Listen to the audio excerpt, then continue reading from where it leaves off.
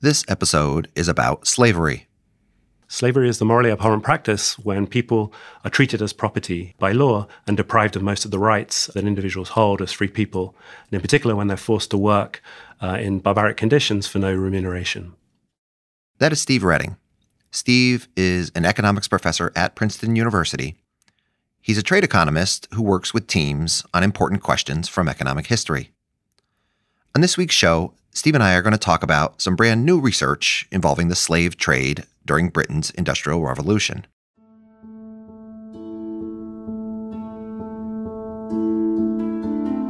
Beginning in the 1500s, 10 million Africans were taken from their homes. Against their will, they were shipped on sailboats across the Atlantic Ocean to the Americas and Caribbean. During those voyages, many got sick and died. The survivors were forced to spend the rest of their lives working unpaid under brutal conditions in the colonies. They were enslaved by Europeans who owned plantations growing things like cotton, tobacco, sugar, and coffee. For hundreds of years, generations of children were then born into this system of suffering in the Americas and Caribbean. For them, there was no escaping slavery.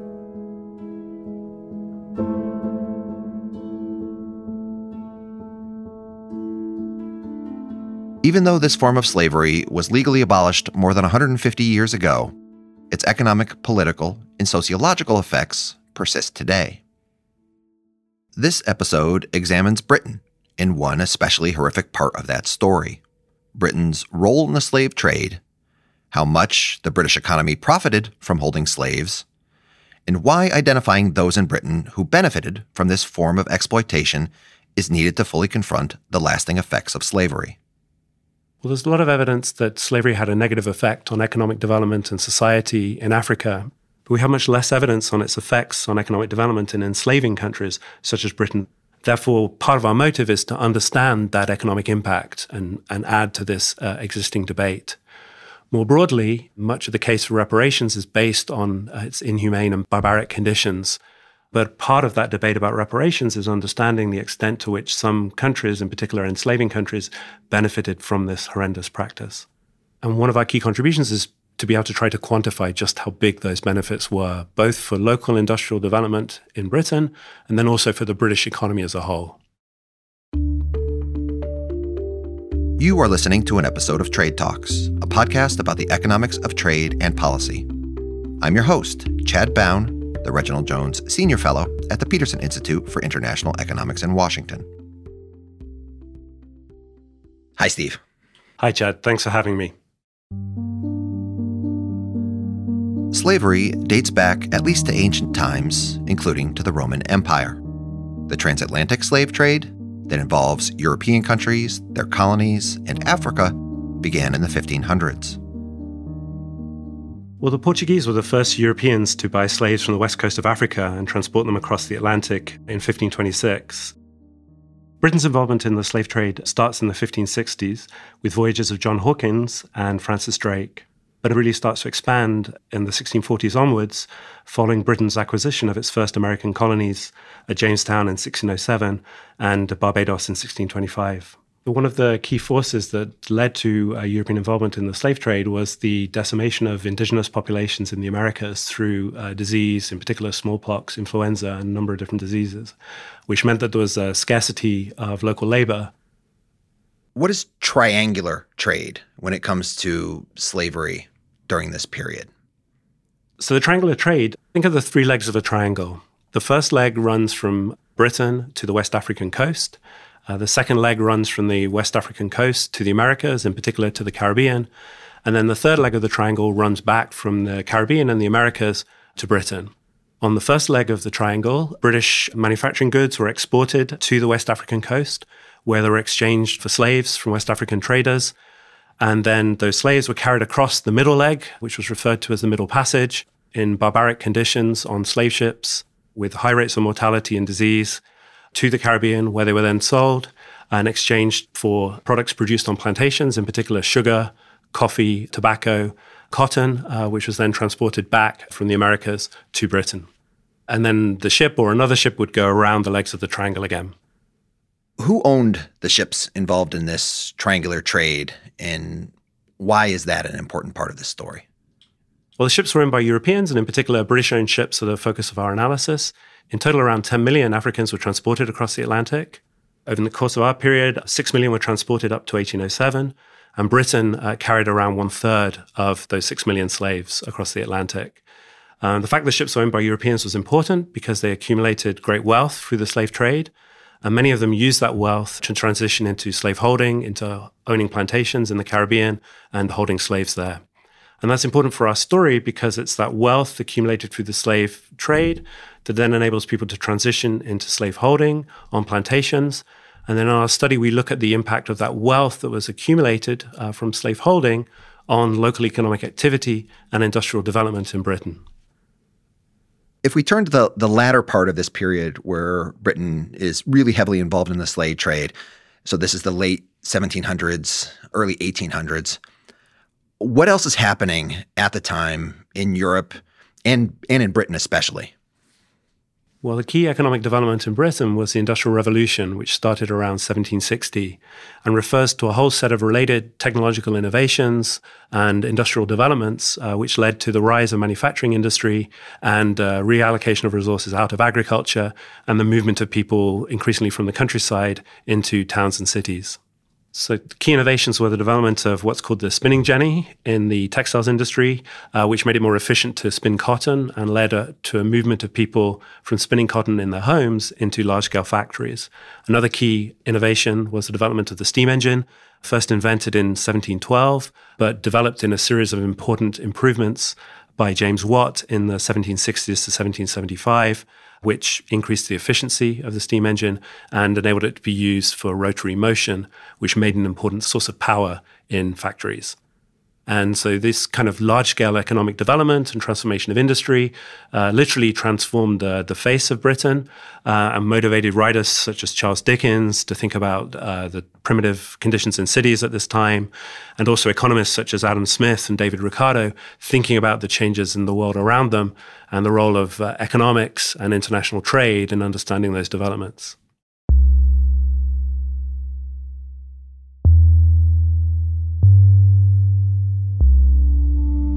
The timing here is important. The transatlantic slave trade and the Industrial Revolution, these two incredibly important socioeconomic transformations, took place almost simultaneously. Now, obviously, slavery did not cause the invention of the cotton jenny or the steam engine. But an important question for Britain is whether the profits it enjoyed by enslaving people allowed the country to deploy those sorts of inventions more extensively and become richer than it would have otherwise. I asked Steve about the contemporary thinkers and what they believed the impact of the slave trade was on Britain's economy at the time. Well, there's a huge debate in economic history about the role played by the slave trade in Britain's Industrial Revolution, and indeed about the reasons for the Industrial Revolution in general.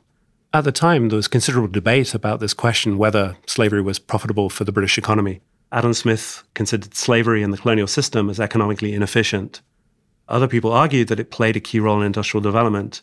For example, Karl Marx argued that the veiled slavery of the wage workers in Europe needed for its pedestal slavery pure and simple in the New World, to quote his own words. Economic historians have had a long-running debate as to whether Britain's involvement in the slave trade and slaveholding contributed to its Industrial Revolution. A big part of that debate involves a man named Eric Williams. Williams would famously become the first prime minister of Trinidad and Tobago, helping the Caribbean country gain independence from Britain in 1962. But long before that, Eric Williams was also an incredibly important scholar. Eric Williams was a black economist and economic historian who published an incredibly influential book called Capitalism and Slavery, which advanced two key hypotheses. One of those hypotheses was that Britain accumulated great wealth from the slave trade and slaveholding, and that helped to finance Britain's Industrial Revolution. And then the second hypothesis was that slavery was not abolished in Britain from humanitarian reasons, but because over time it became economically less profitable. And so that economics played a key role both in wealth being accumulated and financing in the Industrial Revolution. And then it also played a key role in the abolition of slavery. He really framed the debate. A lot of research since then has been really trying to explore and quantify just how important the wealth accumulated from the slave trade and the slave holding was for Britain's Industrial Revolution. Some scholars argue it was relatively unimportant. Other scholars emphasized, in particular, the profits not just from the slave trade, but also from slave holding, that the wealth accumulated from slave holding was around 10 times bigger than the profits accumulated through the slave trade. But at the end of that debate, at this moment, it's still an open question.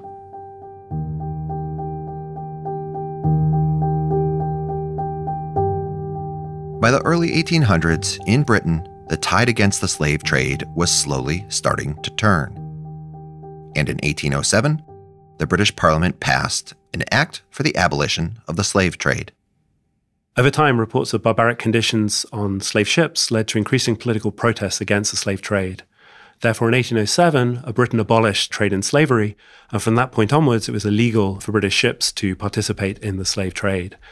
Initially, abolitionists hoped that the end of the slave trade would make slavery itself unsustainable. But unfortunately, that did not come about, and further legislative process was delayed. In 1807, Britain did pass that first law that made trading slaves illegal across its empire. Unfortunately, that was not enough to end Britain's role in slave holding. That took another quarter century.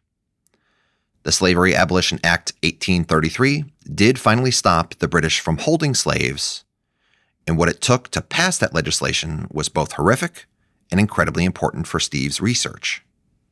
Well, a key feature of the British situation is that the abolition of slavery was heavily opposed by what was known as the West India Interests, which is primarily slaveholders, owners of plantations in the Caribbean, who opposed the abolition of slavery.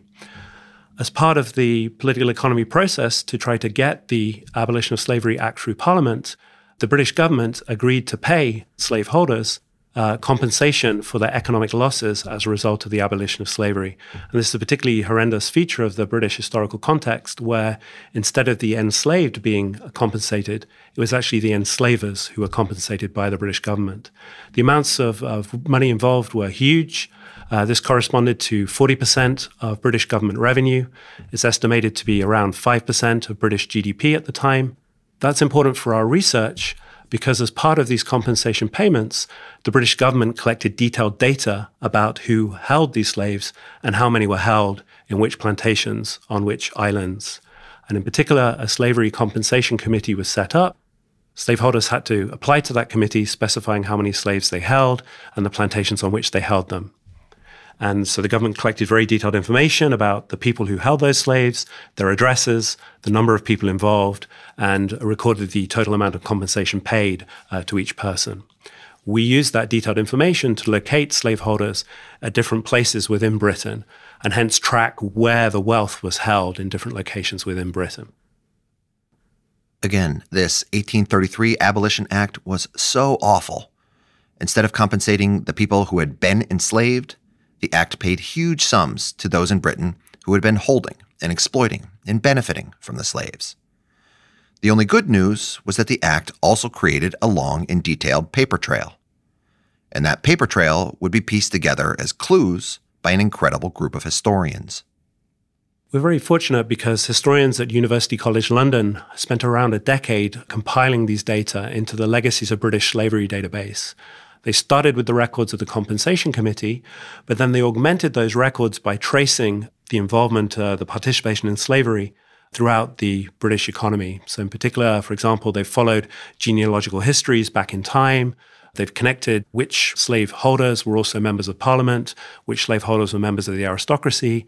And one of the really interesting findings from their work and in the data is just how prevalent slaveholding was within the British economy. Not only individuals who held very large estates with many enslaved people, but also individuals, widows who inherited enslaved people and might often only have one or two enslaved people that they claimed, but that they received income from.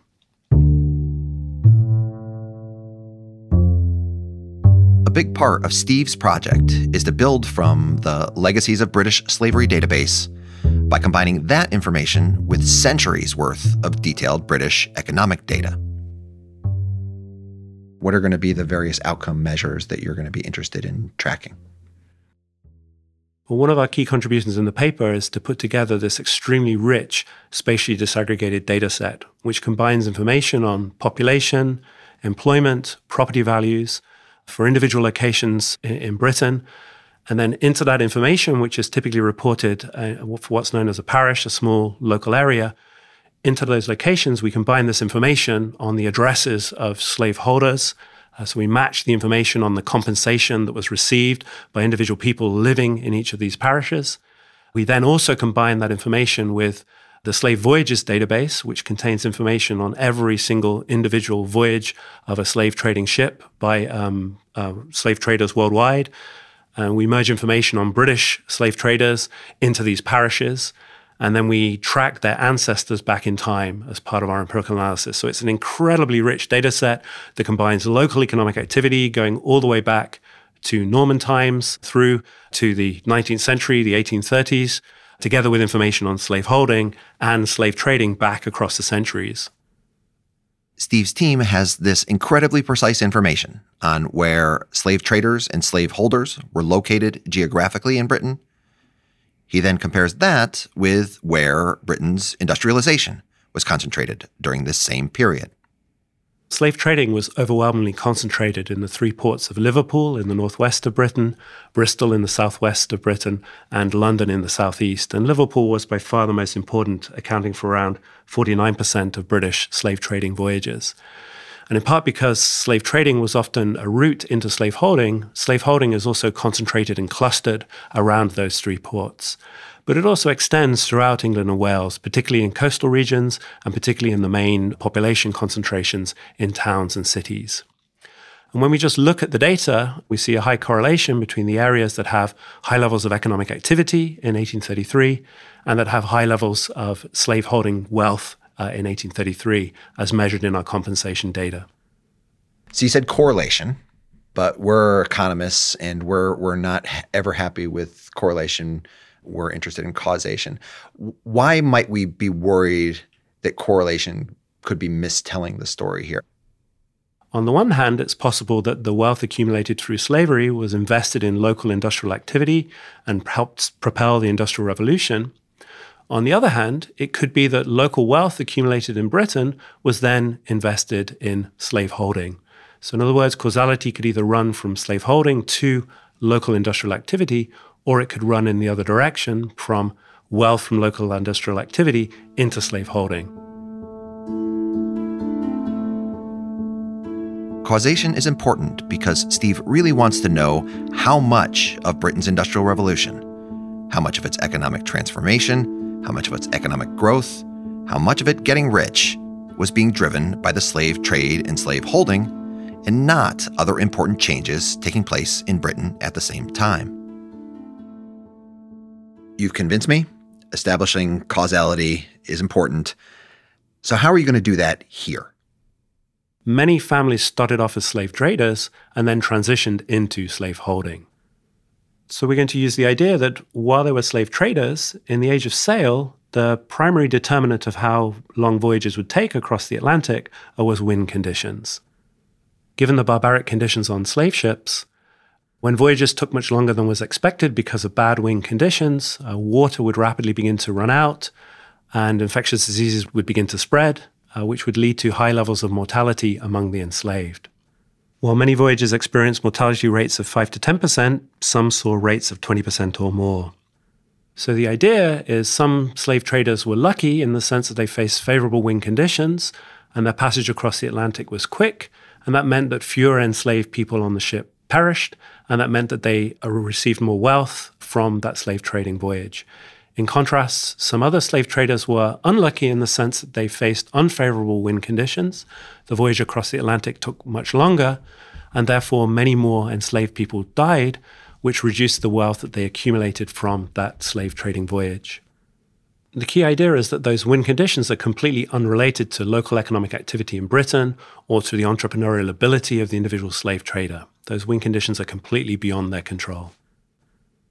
So that's your setup. What do you find?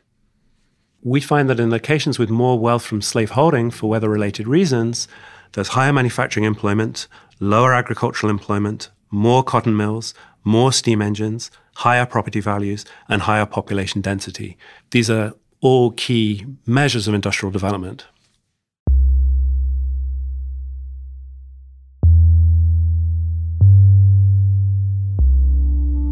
Britain's involvement in the slave trade really was a causal contributor to its industrial revolution. Steve has this evidence at the local level, at the level of all these little parishes, how much some parishes grew, how much others did not, that can be traced back to their slave holdings.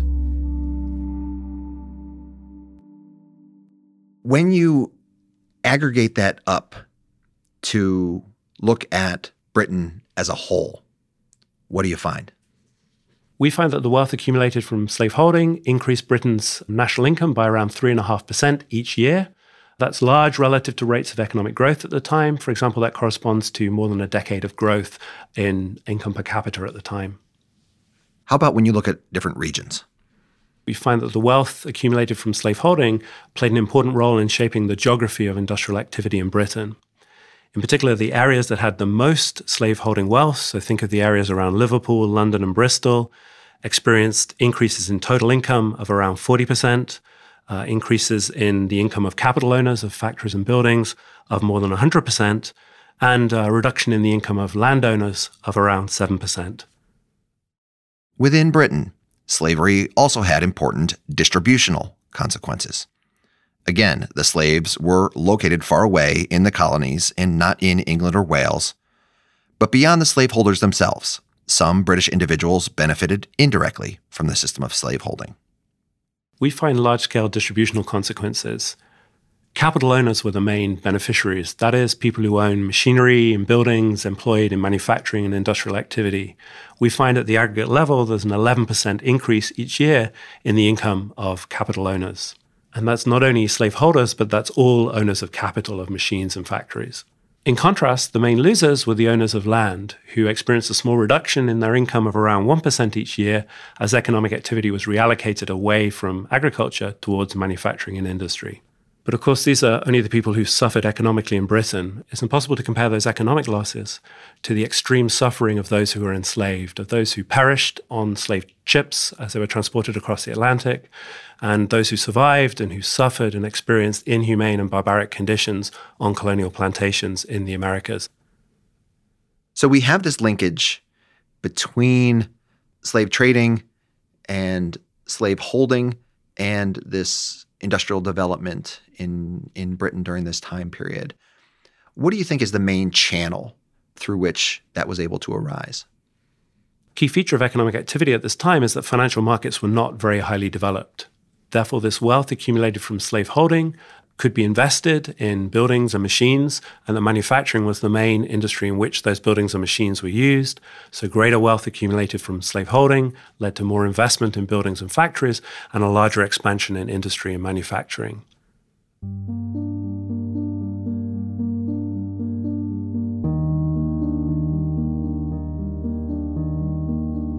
British ships were responsible for roughly a third of the slaves traded across the Atlantic.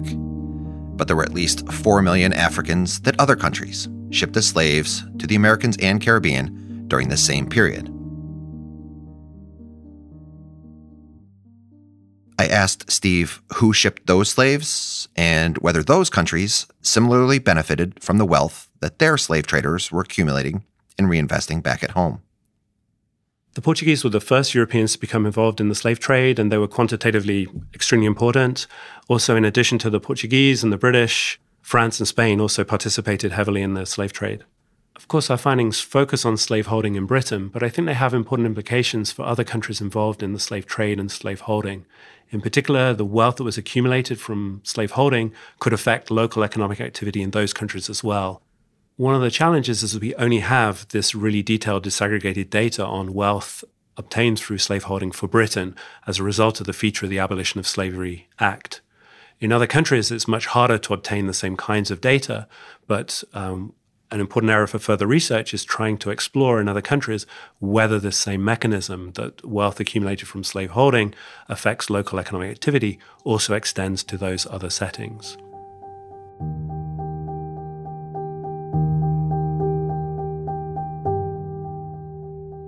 You've convinced us that Britain's involvement in the slave trade and slave holding helped further advance its industrial revolution and its economic growth. Stepping back from all this, what do you think are the primary implications of these results? I think it's important for Britain and other European countries, such as Portugal, Spain, and France, that participated in the slave trade and slaveholding, to acknowledge the wealth that was accumulated from this barbaric and horrific practice. I think our findings are also relevant for the debate about reparations. Much of that debate is about the suffering that was experienced from those who were enslaved and those who perished as a result of the slave trade and slaveholding. But as part of that debate, it's important to understand how much enslaving countries benefited from this horrific and inhumane practice. Steve, thank you very much. Thanks, Chad, for having me.